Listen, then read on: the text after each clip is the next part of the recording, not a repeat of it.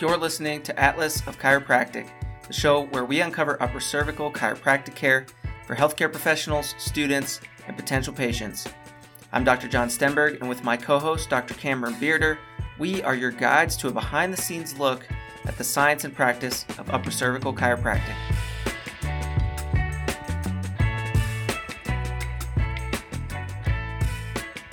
Welcome back to the Atlas of Chiropractic podcast. I've got a guest with me today who's kind of a new friend. We're just kind of getting to know each other here, but I'm really excited to share her perspective.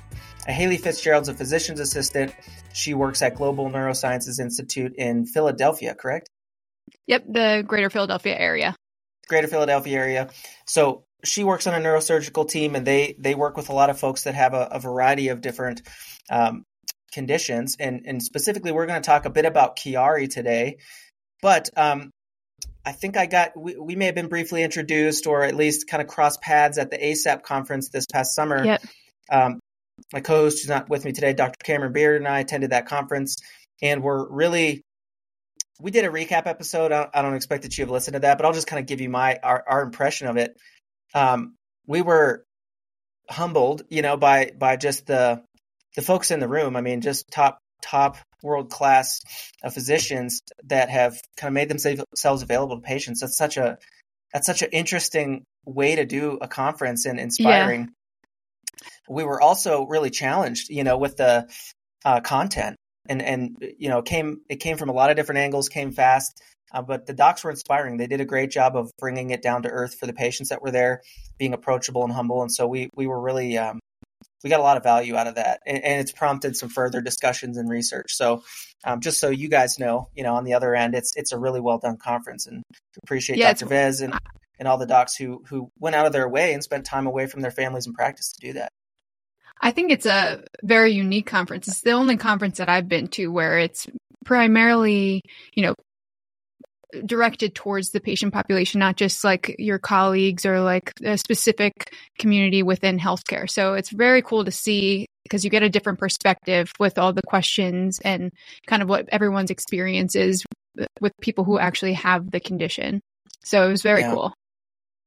And a rare opportunity for those folks to get FaceTime literally with with top docs in the field to ask specific questions about their cases and to just hear from the experts. So really cool opportunity. Mm-hmm. But that's how this conversation started. I got connected online with GNI Neuro, and if you guys follow them on Instagram, they've got some good content. And I just also discovered your YouTube channel. There's a lot of good stuff there. The Grand Rounds videos are phenomenal. I mean, it's obviously not parallel, but just different from our field, but there's some really, really good information there. So check out those Grand Rounds videos. Yeah, we try to pull speakers, from the neurosurgical and, neurological community in general. And usually every week, we have Grand Rounds. So we'll publish those almost weekly, and we try to provide other types of content too. So on any type of social media, we're at GNI Neuro. Awesome. I appreciate you guys doing that, putting that information out. But tell us a little bit about yourself. I mean, how did you become involved in this deal here? What's your educational background and your path to the position you're in now? Yeah. So first off, thanks for having me. My background, so I was always interested in the neurosciences. I went to Lehigh University for behavioral neuroscience in my undergraduate career. And then I found out that I wanted to do something more clinical and hands-on. So I applied to PA school and went to Temple. So the Lewis Katz School of Medicine at Temple, and had a great experience there.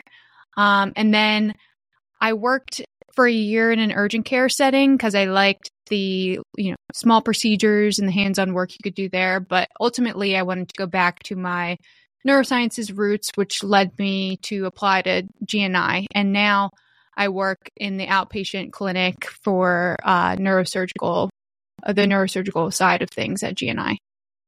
Okay. So excellent. And give us an idea of sort of all the spectrum of folks that you work with at GNI, because I know there's a wide range of conditions and situations you guys deal with. Yeah, so we're lucky. We have a lot of experts in the field, and we kind of cover a wide array of diagnoses, which can range, anywhere from functional neurosurgery with patients with like Parkinson's. We can do brain tumors. We can do vascular surgery. It kind of goes across the spectrum. I work specifically with Dr. Veznet Araglu, and he does vascular. So anyone with aneurysms or AVMs or AV fistulas or carotid stenosis, we see those patients. And then we also see normal pressure hydrocephalus. We see brain tumors, and we will see Chiari malformation, since he has been big in that field. It's kind of hard to.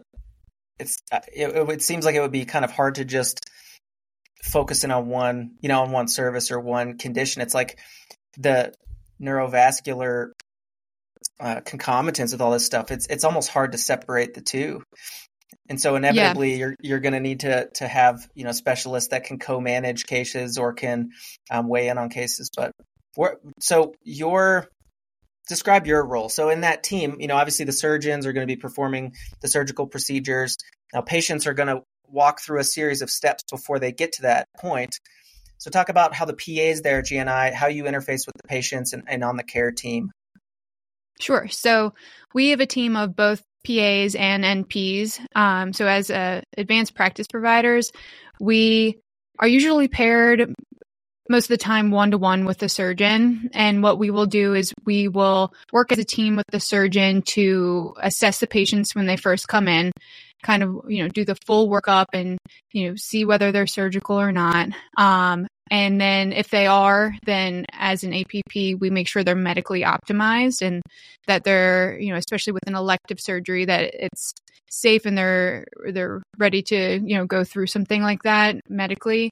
And then after surgery, from an outpatient standpoint, I'll do a lot of the wound care. So like removing staples and sutures and making sure there's no signs of infection. And then I do a lot of the long-term care. So making sure, checking in with the patients, making sure that they're doing okay and, following up with them and making sure their symptoms are improving over time. So a lot of it is I'm kind of the first point of contact when any patients are calling the office, because surgeons will be, in the OR or doing a slew of things that it kind of filters through me. I decide what needs to be escalated and what the surgeon needs to address right away, or I can manage some problems on my own. Yeah. Yeah. And imagine, especially follow-up care and sort of tracking these patients over time, whether you're co-managing with neurology or neuropsychology or occupational therapy or whatever other types of steps come along the way, seeing that play out over time and hopefully, tracking good outcomes is the rewarding part of it, is seeing the before and after, and seeing people's lives transformed and sort of restored. That's always the fun part of patient care, is seeing people's lives get better, but a lot of challenging situations to troubleshoot through too, as you work through this. Yeah. And I think, like you said, I think that's one of the most gratifying parts of my job. And you probably see that as well, is when you have more and more interactions with patients and you get to follow them over time, that you actually feel like your work is doing something. And, you can see that the more effort and time you put into interacting with these patients and making sure that they're okay, the better outcomes they'll have and the better you'll feel in the long term. Yeah. Well, one thing I really appreciated that I heard from Dr. Vez is that you guys focus on, treating the patient, not the MRI, treating the patient, not the symptom, just kind of keeping it focused on the person. People have Chiari malformations, people have AVMs, but it's a life, it's a person's life, and there's implications in their families and in their workplace and in their hobbies and activities. Their quality of life is, wrapped up in all of this. And that's the thing that we always have to keep front of mind. It's to keep the patient centered in the care strategy and be, we were talking offline here about communication and just building those skills of helping folks understand. And especially when people are suffering and they're in pain, I mean, they're not at their best. That's the point, of needing to intervene in the first place. So it can come with a little bit of an emotional weight to it too, I'd imagine. It's hard to see people suffering, and it's hard to, just the volume of human suffering that, sometimes you can encounter on a day-to-day basis. It's a little bit heavy. So how have you how have you managed that part of it, sort of the emotional toll that it could take? Yeah. So, no, I totally agree with you. I think, there's a lot of different aspects that you need to consider, not just, whether someone's surgical or not, or, what their imaging looks like, which is why, things like this are so important where, you really need to come together with different types of healthcare professionals to kind of attack it together. Which is one of the things we're trying to do with the new Chiari Center that we're creating at GNI is, it's not just neurosurgeons that need to approach these patients. It's neuropsychologists, it's neuropharmacists, it's neurology, it's PT, it's OT, it's chiropractics. It's all, everyone needs to kind of, put in their 2 cents and their expertise to make patients better. Personally, I deal with the acuity of patients kind of by just reaching out to other people who might have the clinical expertise in certain things. If they're dealing with these serious conditions and might have some mental health concerns on the side, then we would reach out to, some of our partners that are specifically dealing with the psychological aspect of things. So it's helpful to have, a network that you can kind of rely on. Yeah.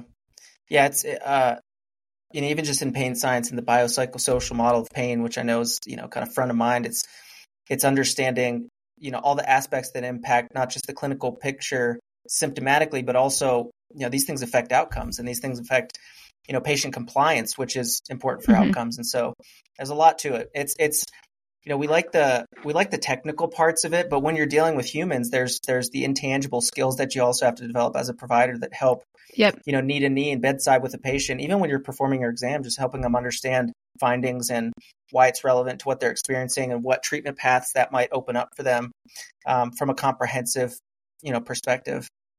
Yeah. And what you can find sometimes is that, when they're in something like a neurosurgical office, they're getting so much information in a short period of time with something that they're probably scared to one, find out about, or two, pursue treatments for. So something that we do as PAs and NPs is, follow up and make sure that they're gaining a full, complete understanding of what's going on and kind of supporting them through that process, because just having that small visit usually isn't enough to gain that full understanding and kind of mentally process it as well. Yeah. Yeah. And I'd imagine too, these folks, by the time they get in front of you, they've been through the gamut. They've tried a lot. They've been to a lot of offices. They've had a lot of opinions. They've probably been in support groups online and things like that, which comes with its own set of challenges. And they may be all over the place, and they may even think they know what they need. And I'd imagine there's always a lot of sort of, you've got trust building and rapport building to do along with just the technical side. Exactly. Yeah. And we have some like stroke support groups and other support groups that are starting up. So I think that'll be a helpful resource for them. But there's also, through ASAP, that the organization we were talking about previously, there's a bunch of resources that these patients can also utilize. Yeah. And I'm thinking of one patient I dealt with in particular who had a CSF leak that just took forever to get diagnosed. And there were so many ups and downs and challenges with that, just the toll that it took on the family to sort of walk through that diagnostic process and arrive at an answer, and then treatment options and a solution, and then a second opinion, and all of it. It's a lot. It takes people a long time. I know even with Chiari's, it's like, was it like 7 years before they finally end up with a neurosurgical consult? That's a significant portion of someone's life that they're wading through these challenges. And that's when you think about just, I think a lot about time, how I spend my time. I have a little boy, he's 5 years old. I've just seen him grow over time. I think so much about how we spend our time and the quality of the time that we have. And that I think creates a real sense of urgency for me dealing with patients to like, let's get you where you need to go, because man, is it precious, and time spent suffering without answers is not the way that anybody sees their life playing out, Yep. And so, it's even more of a reason to, provide a compassionate environment, for folks to receive care as well. And if you can imagine, Yeah. If, like you said, going through all of that time, not really having answers and having a decreased quality of life, they come in once they finally get some answers and they're pointing in the right direction, they get to our office, they have an inherent distrust in the healthcare system because they've been through all of that suffering. So it kind of creates a wall and something that we have to break through, which is another layer to things when we are first assessing patients. Yeah. What was your first couple interactions, days, weeks, months at GNI like? I mean, coming from an urgent care setting, I mean, this is a very different clinical setting for you. What was that transition like? Yeah. GNI does a good job at getting people acclimated, especially like new APPs, because, we don't necessarily go that in depth into things like Chiari malformation in schooling. Right. So they have a good onboarding process to kind of get you up to speed. And because we have the model where we're paired with a surgeon, that communication is more in depth, especially in the beginning when you're just not really sure whether something needs to be escalated or brought to someone's attention. So it's a long process, but you get more comfortable. And I think I still have a lot to learn, but I became much more comfortable after like a year of seeing these patients, because while we like to do patient-centered care and, look at the individual patient, a lot of, the workup is similar. So you get more comfortable the more you see the same types of patients. Sure. Yeah, just like anything with repetition and familiarity, there's more confidence, more pattern recognition, more proficiency with how you go through those steps. So exactly.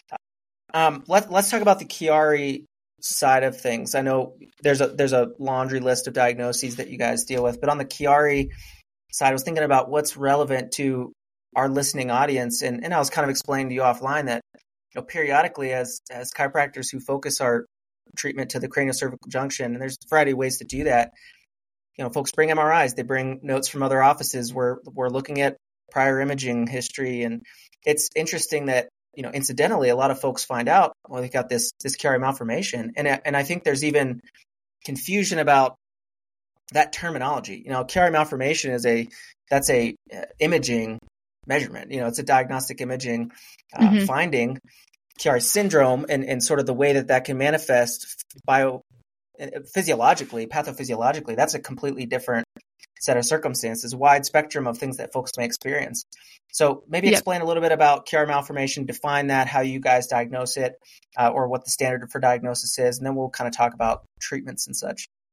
Yeah. So the definition is still, not universally accepted, but typically what most people would say is that it's descent of the cerebellar tonsils below the foramen magnum of about 5 millimeters. So we say 5 millimeters and below is usually a radiographic finding of Chiari malformation.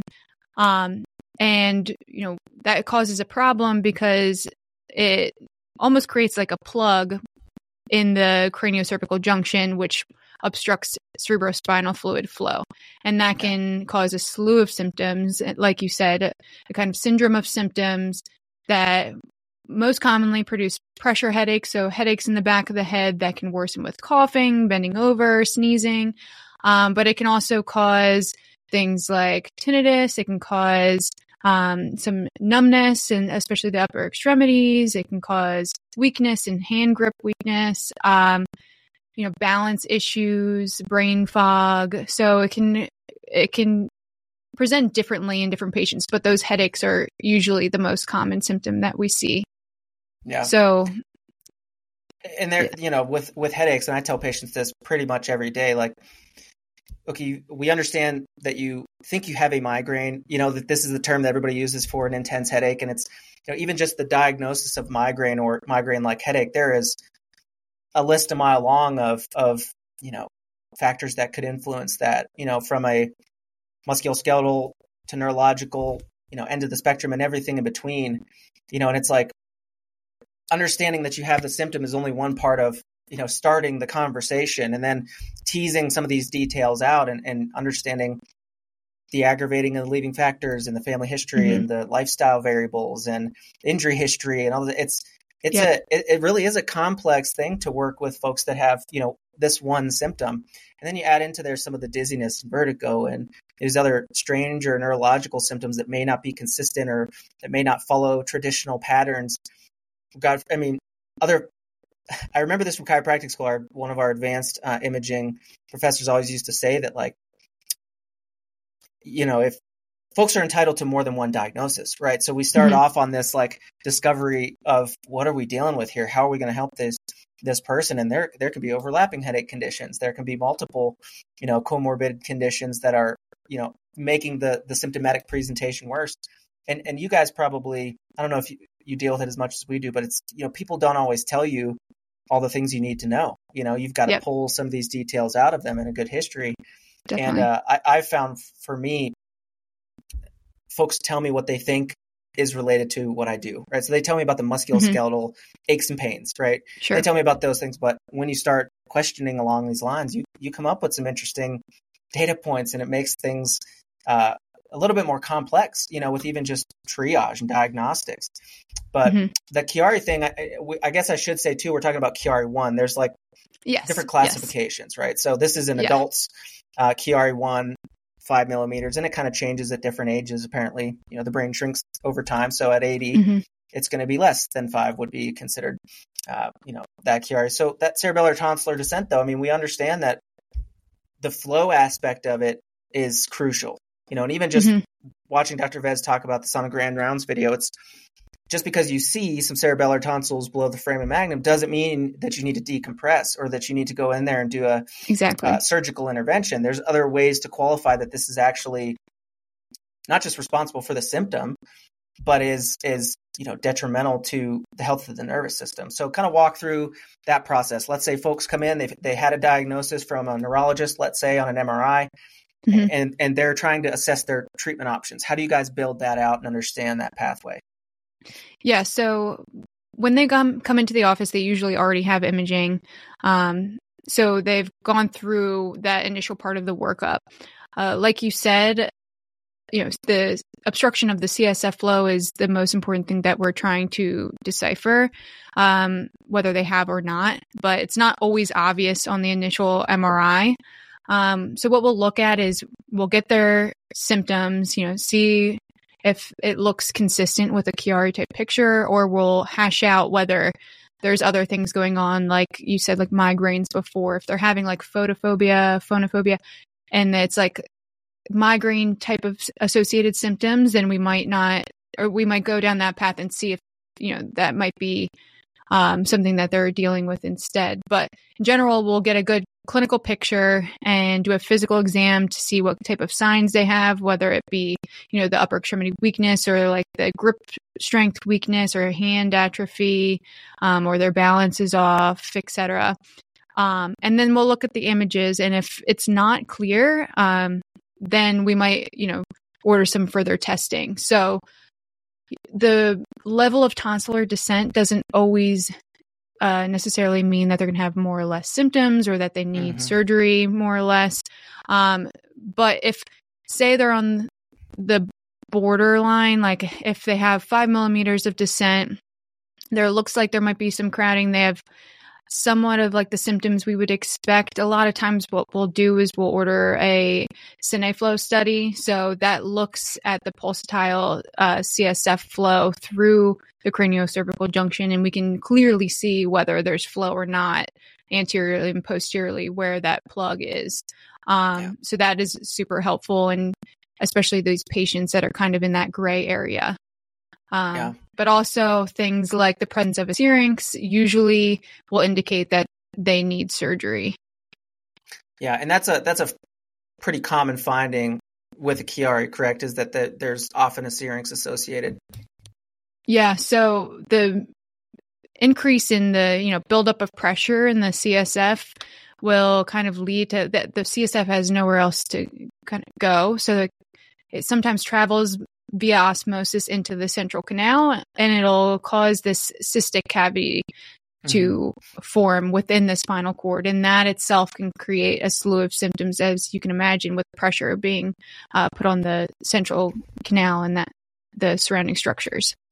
Yeah, I was blown away even just at the ASAP conference looking at all the images, and there was tons of MRI studies that presented, pre and post surgical, but also just, expanding on, this spectrum of, intensity with these situations.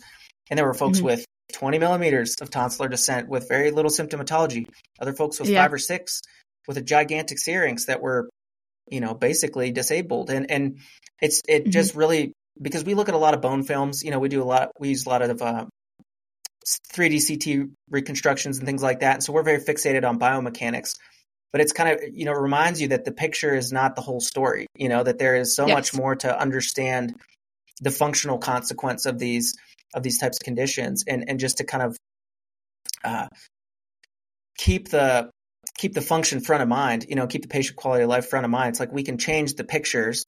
We know how to do that, and there was, I didn't realize the controversy with shunting. There's so much different opinions about what to do with that syrinx, but it's interesting to see those pre and post images and see okay, we did a decompression. There's still a little bit of a syrinx, and that tissue was distended. There was a inappropriate amount of volume and pressure in that central canal. And there's, there may be a little bit of the post imaging may show some of that, but we know that functionally the patient's improved. We don't need to get too upset about those subtle imaging findings. So it's interesting to just understand just some of those syrinx that we saw that were, multi-level through different regions of the spine. It's it's actually fascinating. The human nervous system is fascinating, and it's how resilient it can be, the human body in general. But it's really eye-opening, to see those images for us. And you guys see them all day, and even for patients too. They've seen their own imaging, so they have an idea of what this all means based on their own personal experience. But just understanding the spectrum, really eye-opening. Yeah, and it is crazy to see, the syrinx, just kind of naturally absorbing, the body will just naturally absorb that fluid once that pressure isn't being put on the fluid, and it takes a path of least resistance, and it's kind of cool to see. We'll usually follow if they have a significant syrinx over time to make sure that they're going in the right direction and that's just resolving on its own. So it's pretty cool to see images from the imaging standpoint as well. But patients also get pretty significant relief right after surgery if surgery is indicated, and that's if the symptoms were coming from the Chiari itself. They get pretty significant relief pretty early on after surgery. Yeah, and that's got to be such a experiential thing for a patient. I mean, I can imagine going into a procedure like that and just the hope, but also the apprehension and the fear based in just the intensity of the situation, and then waking up and feeling relief. That would just be such a sigh of relief, just to think about your life going forward being so much better.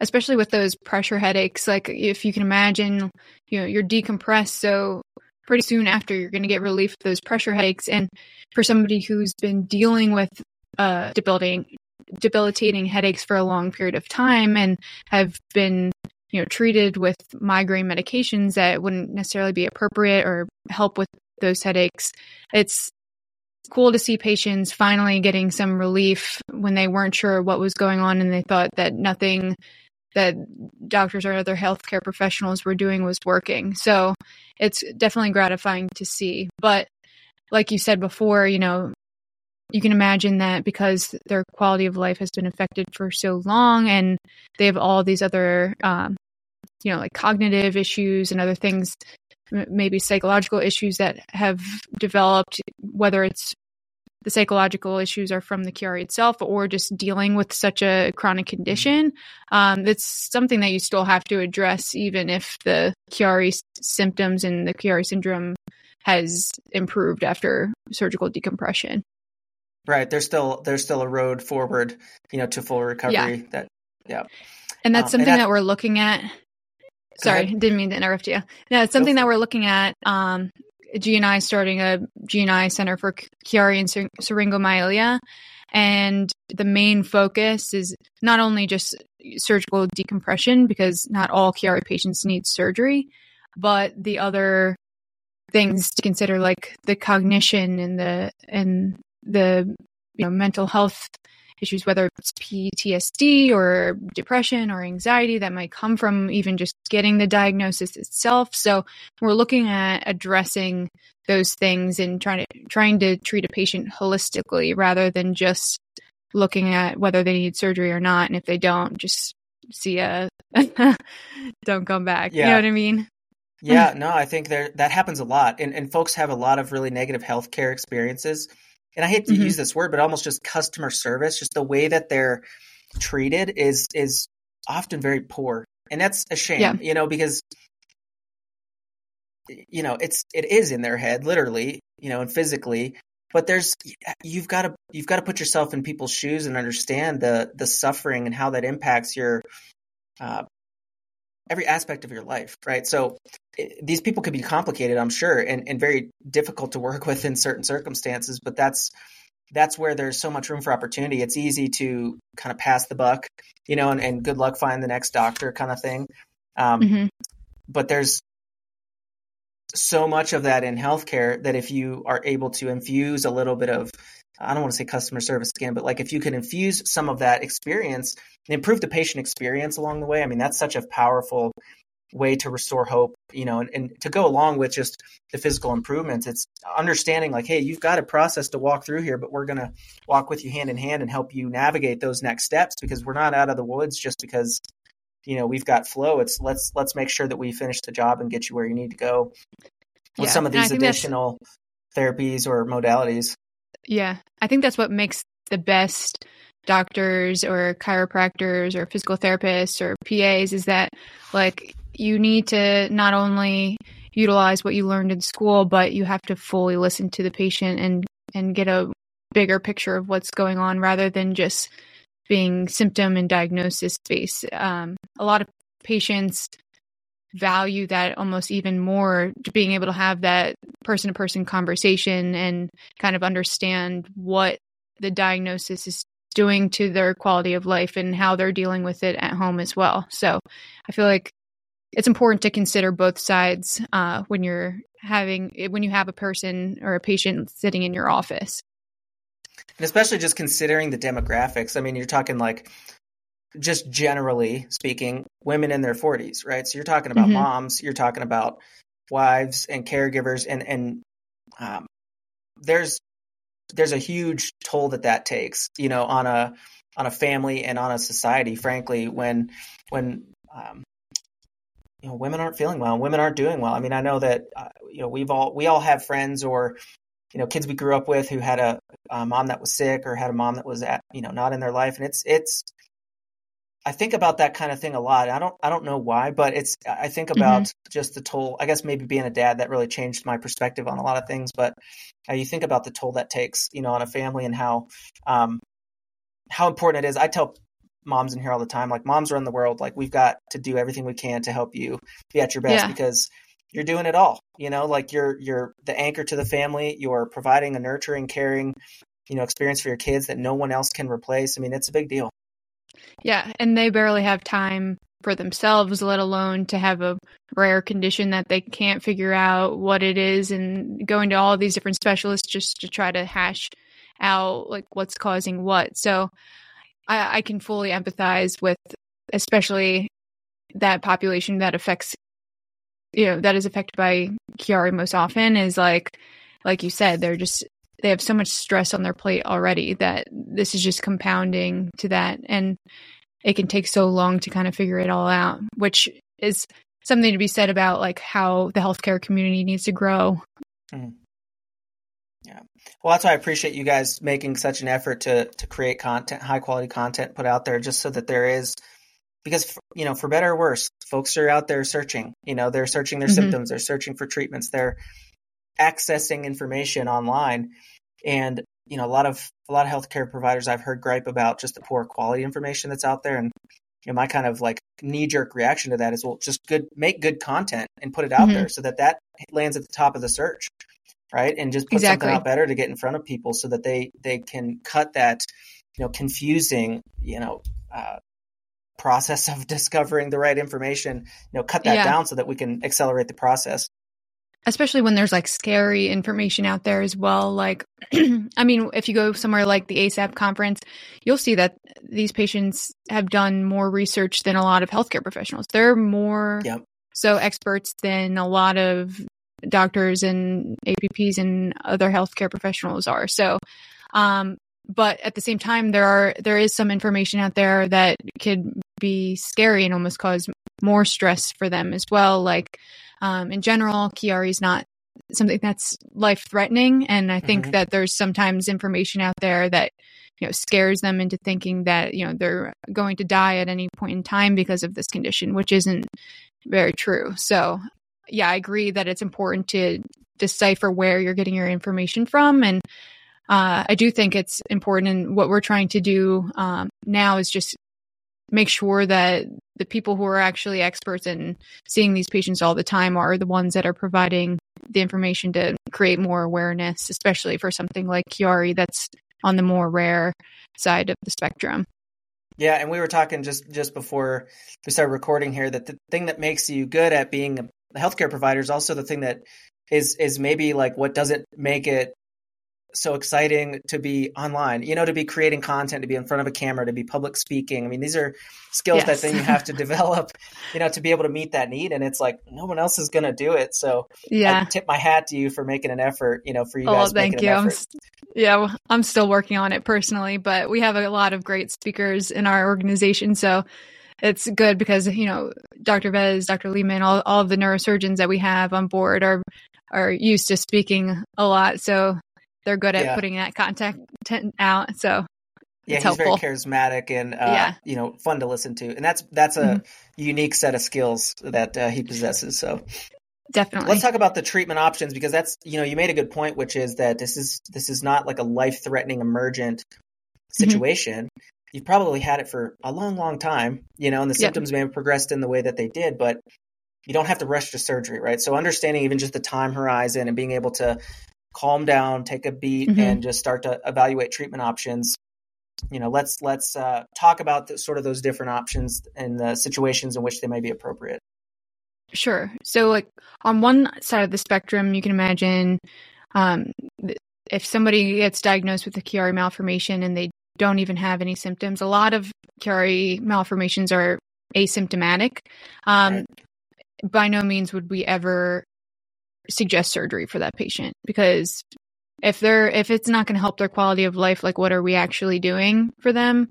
Granted, if they develop symptoms later on, then we'd say, of course, come back and we'll assess what needs to be done. But if you're asymptomatic, there's no reason for you to be having surgery, because surgery is permanent and there needs to be a goal for surgery to be done.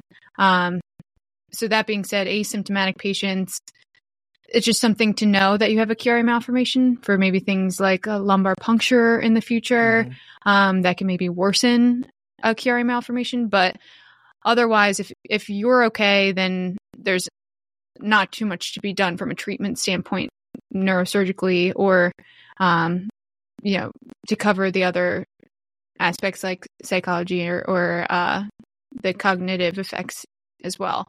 But if we assess whether they're surgical, and if that's something that needs to be done, then usually that'll entail, like I said before, a decompression, where they do a suboccipital craniectomy, remove some of the bone back there to open up that space. And then a lot of times they will open up the dura and shrink the tonsils, and then do a duroplasty to kind of get a watertight seal back there and close them up so that that area is really decompressed and allows the CSF to go through.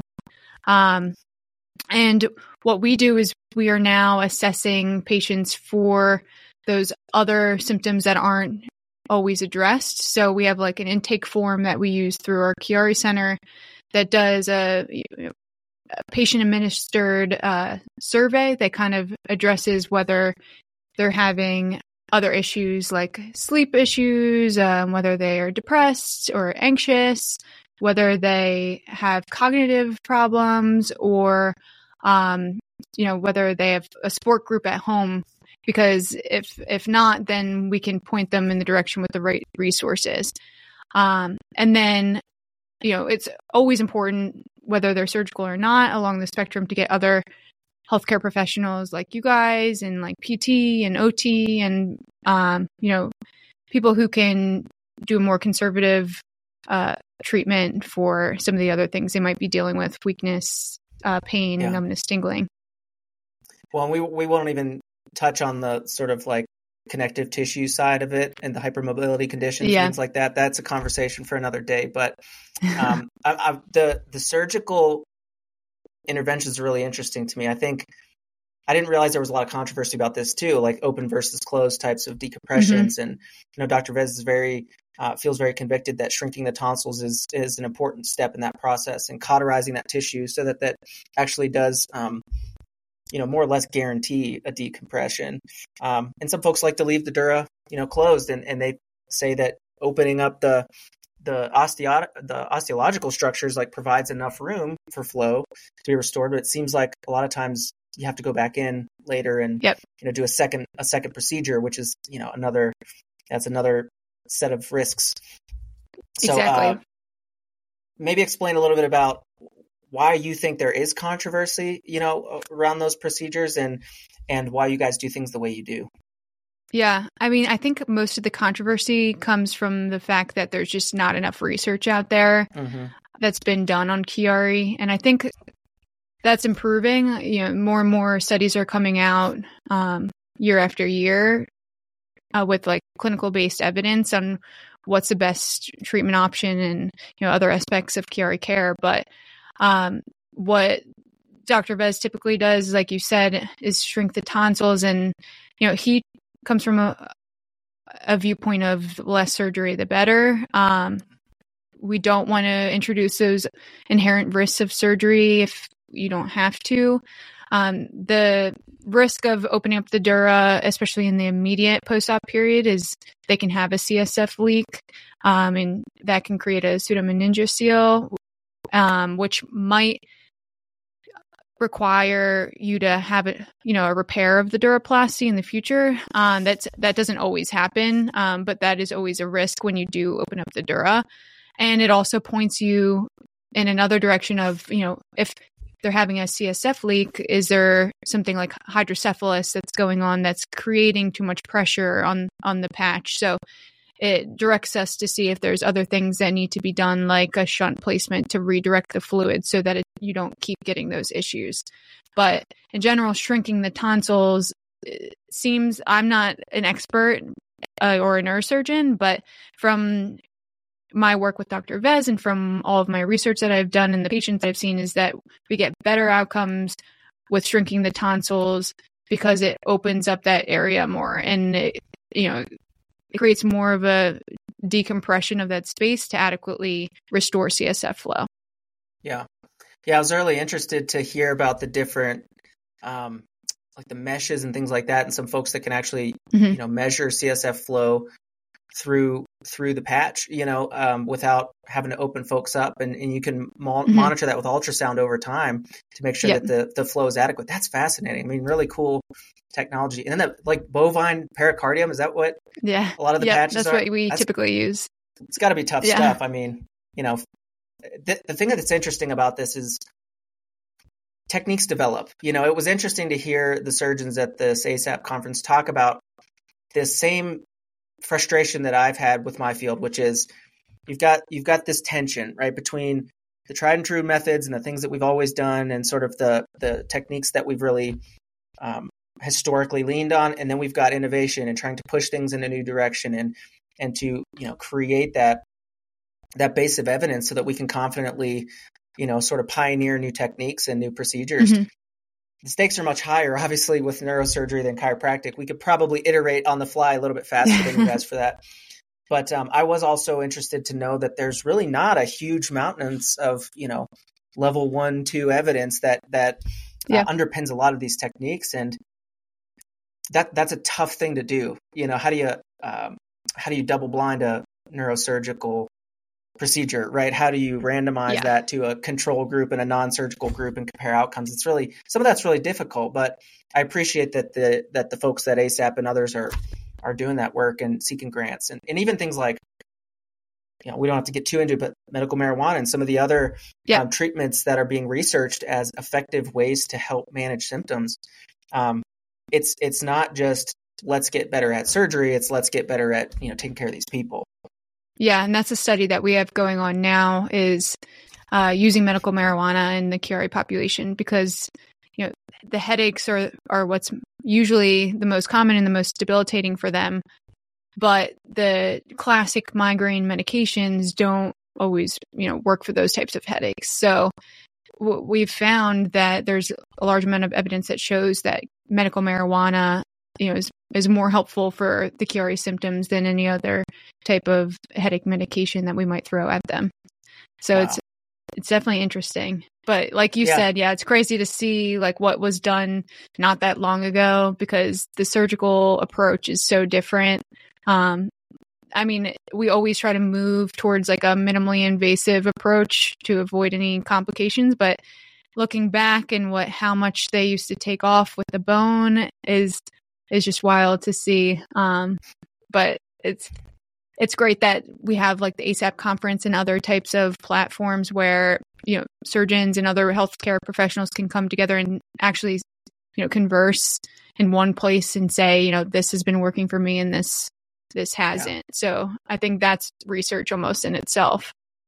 100%. Yeah. And I do think it's worth mentioning, for patients or folks that are, potentially dealing with these situations and assessing their options. I think it's also good to recognize that your friendly local neurosurgeon may or may not be up to date on all this stuff, may or may not be sort of aware of these advancements. And so if it were me or a family member, I would be prone and willing to travel to see, someone who's kind of at the tip of the spear. And it's folks don't understand that. Even with primary care providers and everything in between, right? You kind of assume whoever you're in front of is up to date and really sharp. And it's not always the case. And that's not to put anybody down, but it takes a lot of effort to maintain your schedule and your lifestyle and your caseload in these types of settings, let alone read research, conduct research, be able to pioneer new techniques. So all the more reason to lean on organizations like ASAP as if nothing else, a directory of sort of who are the top docs in the field and how can we, leverage their experience and wisdom to get the best possible information. Yeah, exactly. I think, that's what makes a good provider in general is that they're staying educated. But like you said, nobody's coming to their doorstep saying, like, giving them a quiz every morning before they go to see you. So you kind of have to do your research. One, you can just look at patient reviews and patient experiences.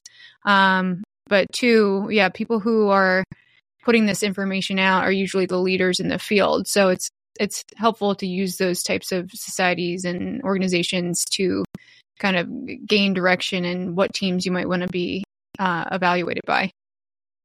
Yeah, and it's also, I think, important for other healthcare providers to be aware of these organizations just so that they have an idea of those folks too. And I think that awareness is like the key to most things progressing in life. Is like you need to know what to work on. You need to know what information you don't have that'll take you from here to there. And that's a big part of, putting out content and also creating these organizations and keeping them strong and cohesive and continuing to do the events in different parts of the country and things too. So I appreciate all that work that you guys are doing with it. So I'm curious from your point of view, speaking to chiropractors, like give us maybe a couple, how do I want to put it? Like, what do you want chiropractors to know about working with these people? I know we work with a lot of headache patients. What concerns would you have for chiropractors dealing with these patients? What diagnostic clues would you give for folks that are sort of frontline musculoskeletal care people to be paying attention for these types of situations? Yeah, I think what would be important to consider would be, one, it's always good to have an MRI before any type of like manipulation to the area. Because if you can imagine, if they're so crowded in that area and any type of manipulation is done, it can affect that the brain tissue that's kind of plugged up in that area. So an MRI would 100% always be great to start with, just to kind of assess, what you're working with. Also, the presence of a syrinx would be good to know whether that's there or not, because, trauma can oftentimes cause syrinx. So any type of further manipulation with a syrinx could also, create some type of symptoms or exacerbate symptoms. So I think those would be the two main things to do, is just make sure that, you know what you're working with before the patient comes in with a baseline imaging study. Yeah. But then also, I think what's important, especially with us and like our relationship with other providers like you guys, is if you're seeing something, like everyone has limited time with patients in general. I think, something I'm trying to do is converse with them maybe outside of the office visit to get more information. But if you're seeing something that, seems like a red flag, or if they're telling you their symptoms are worsening, or like you notice something, during your practice that might see abnormal, then I think it's always good to keep an open communication, so that, you can tell us if you guys notice things then that we might not have seen in the office. It's so important to know, because patients don't always know what's related to it and what's not. So I think never hesitate to reach out. If you're seeing a lot of these patients and you know what to look out for, then it's good to keep your antennas up and talk to the people that need to be spoken to, especially because, if you guys are listening to this and have a good background of Chiari malformation, maybe a primary care provider doesn't see it as often. So maybe if you're, if you have imaging, or if you see these types of symptoms or signs, then just let them know that this is something to consider, because, these patients are going undiagnosed and you might be the person to pick it up. Yeah. And that's kind of what I was thinking as you were talking there is number one, like, do a good history in the first place, like understand these signs, that might put your antennas up. Like you said, these Valsalva induced headaches and these types of clues are important. And believe it or not, there are chiropractors in our field that are sort of like really, I don't want to say anti-imaging, but they're very antagonistic to ordering imaging early for some reason. And for situations like this, I do see that, like, if you slow down and you gather more data, the patient is not going to fault you for, taking a conservative approach and gathering all the right information. And we're motivated 100%. To help people, and we want to get to intervening, so that we can see things improve. But I do think there is credence in like slowing down, getting the right information, and following these clues and educating yourself on these clues so that you're not missing. You're not having the conversation later when a patient's feeling worse, or when, they found, they had a neurology appointment, got the MRI and found out, well, I had this lower brain malformation and my chiropractor was working on me and didn't know about it. We often can be the ones that may start this conversation and identify some of these things, because folks, we're easy to access, right? It's easier to get to a chiropractor than a neurosurgeon. We can order and read MRIs, and we've got folks seeking us out all day, every day for things like headaches and migraines and neck pain and numbness and tingling. So I think it's worth, that's the important part of having this conversation, is just to elevate our understanding. Because much like you, we were not well trained in this, type of thinking and patient management. And, for better or worse, that's just kind of the nature of it. So I think it behooves all of us, especially if you're going to work in the craniocervical junction, you really got to know what you're dealing with. You got to be aware of some of the conditions that are non-musculoskeletal that are going to impact, not just your results, with your patient, but also, their understanding and an accurate diagnosis of their condition. Definitely. So it's a good opportunity. I see it as a really powerful opportunity to be able to provide answers, for folks. And I've had plenty of folks where, I might not have treated them, but I was able to help, identify some things and to sort of help that, help navigate the healthcare system, understand how to be efficient, with your time and money and getting to the right answers. And I find that as a huge value that we have to offer too. So especially for the students listening, don't assume that you're going to get everything in school, that you're going to need to know to be able to really adequately deal with these people and keep your chiropractic, treatments and paradigms conservative and front of mind, but also be aware of some of the things that are outside of our scope that are going to be relevant to the patients that we may see.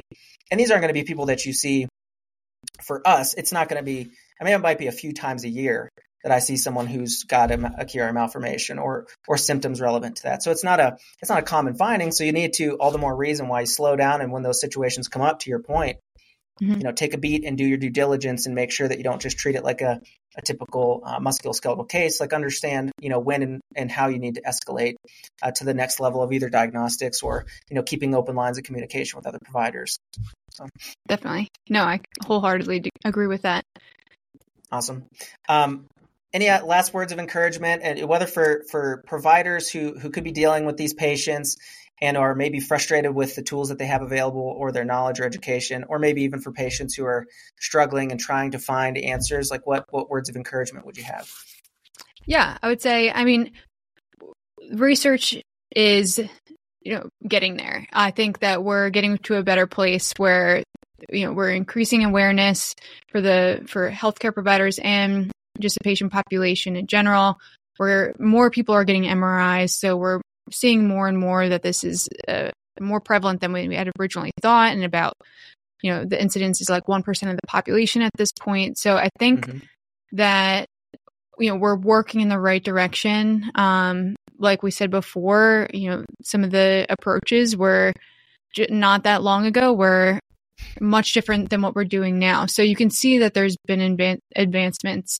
And I would say, for healthcare providers, it's important to, like you said, just continue your education on maybe some things that you might not see all the time so that you're not missing things. And for patients, especially patients with Chiari, I would say also, do the education, make sure that, you're getting to the right people and you're getting adequate care, and that, other types of symptoms aren't being overlooked. If you're having any cognitive issues, if you're having, mental health issues, that's important to be addressed as well, and something that you shouldn't be alone in dealing with. Absolutely. And there are outcome assessment tools and screeners and a lot of ways that you can, practically provide a few layers of data collection in the first place. You can modify your intake procedures to gather this information. And if, 75% of people never check the box, that's great. But for the 25% that do, and you catch that can make the difference. So exactly. Awesome. Yep. And that's what we're trying to do with the Chiari Center, is just pick up with different intake forms so that we can triage them to neuropsychologists or PT or support groups or a therapist. So I think that's important, just to kind of, for any type of healthcare facility, to just look at it more holistically and treat the patient, not just the condition or disease.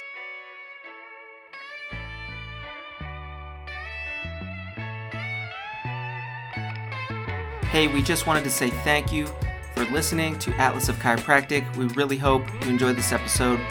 Go ahead and subscribe to the show and turn on notifications so that you're the first to know about new episodes. Leave a rating and review to let others know how you really feel about the conversations we're having. And last thing, check the show notes for relevant links, contact info, and resources that we mentioned during this episode.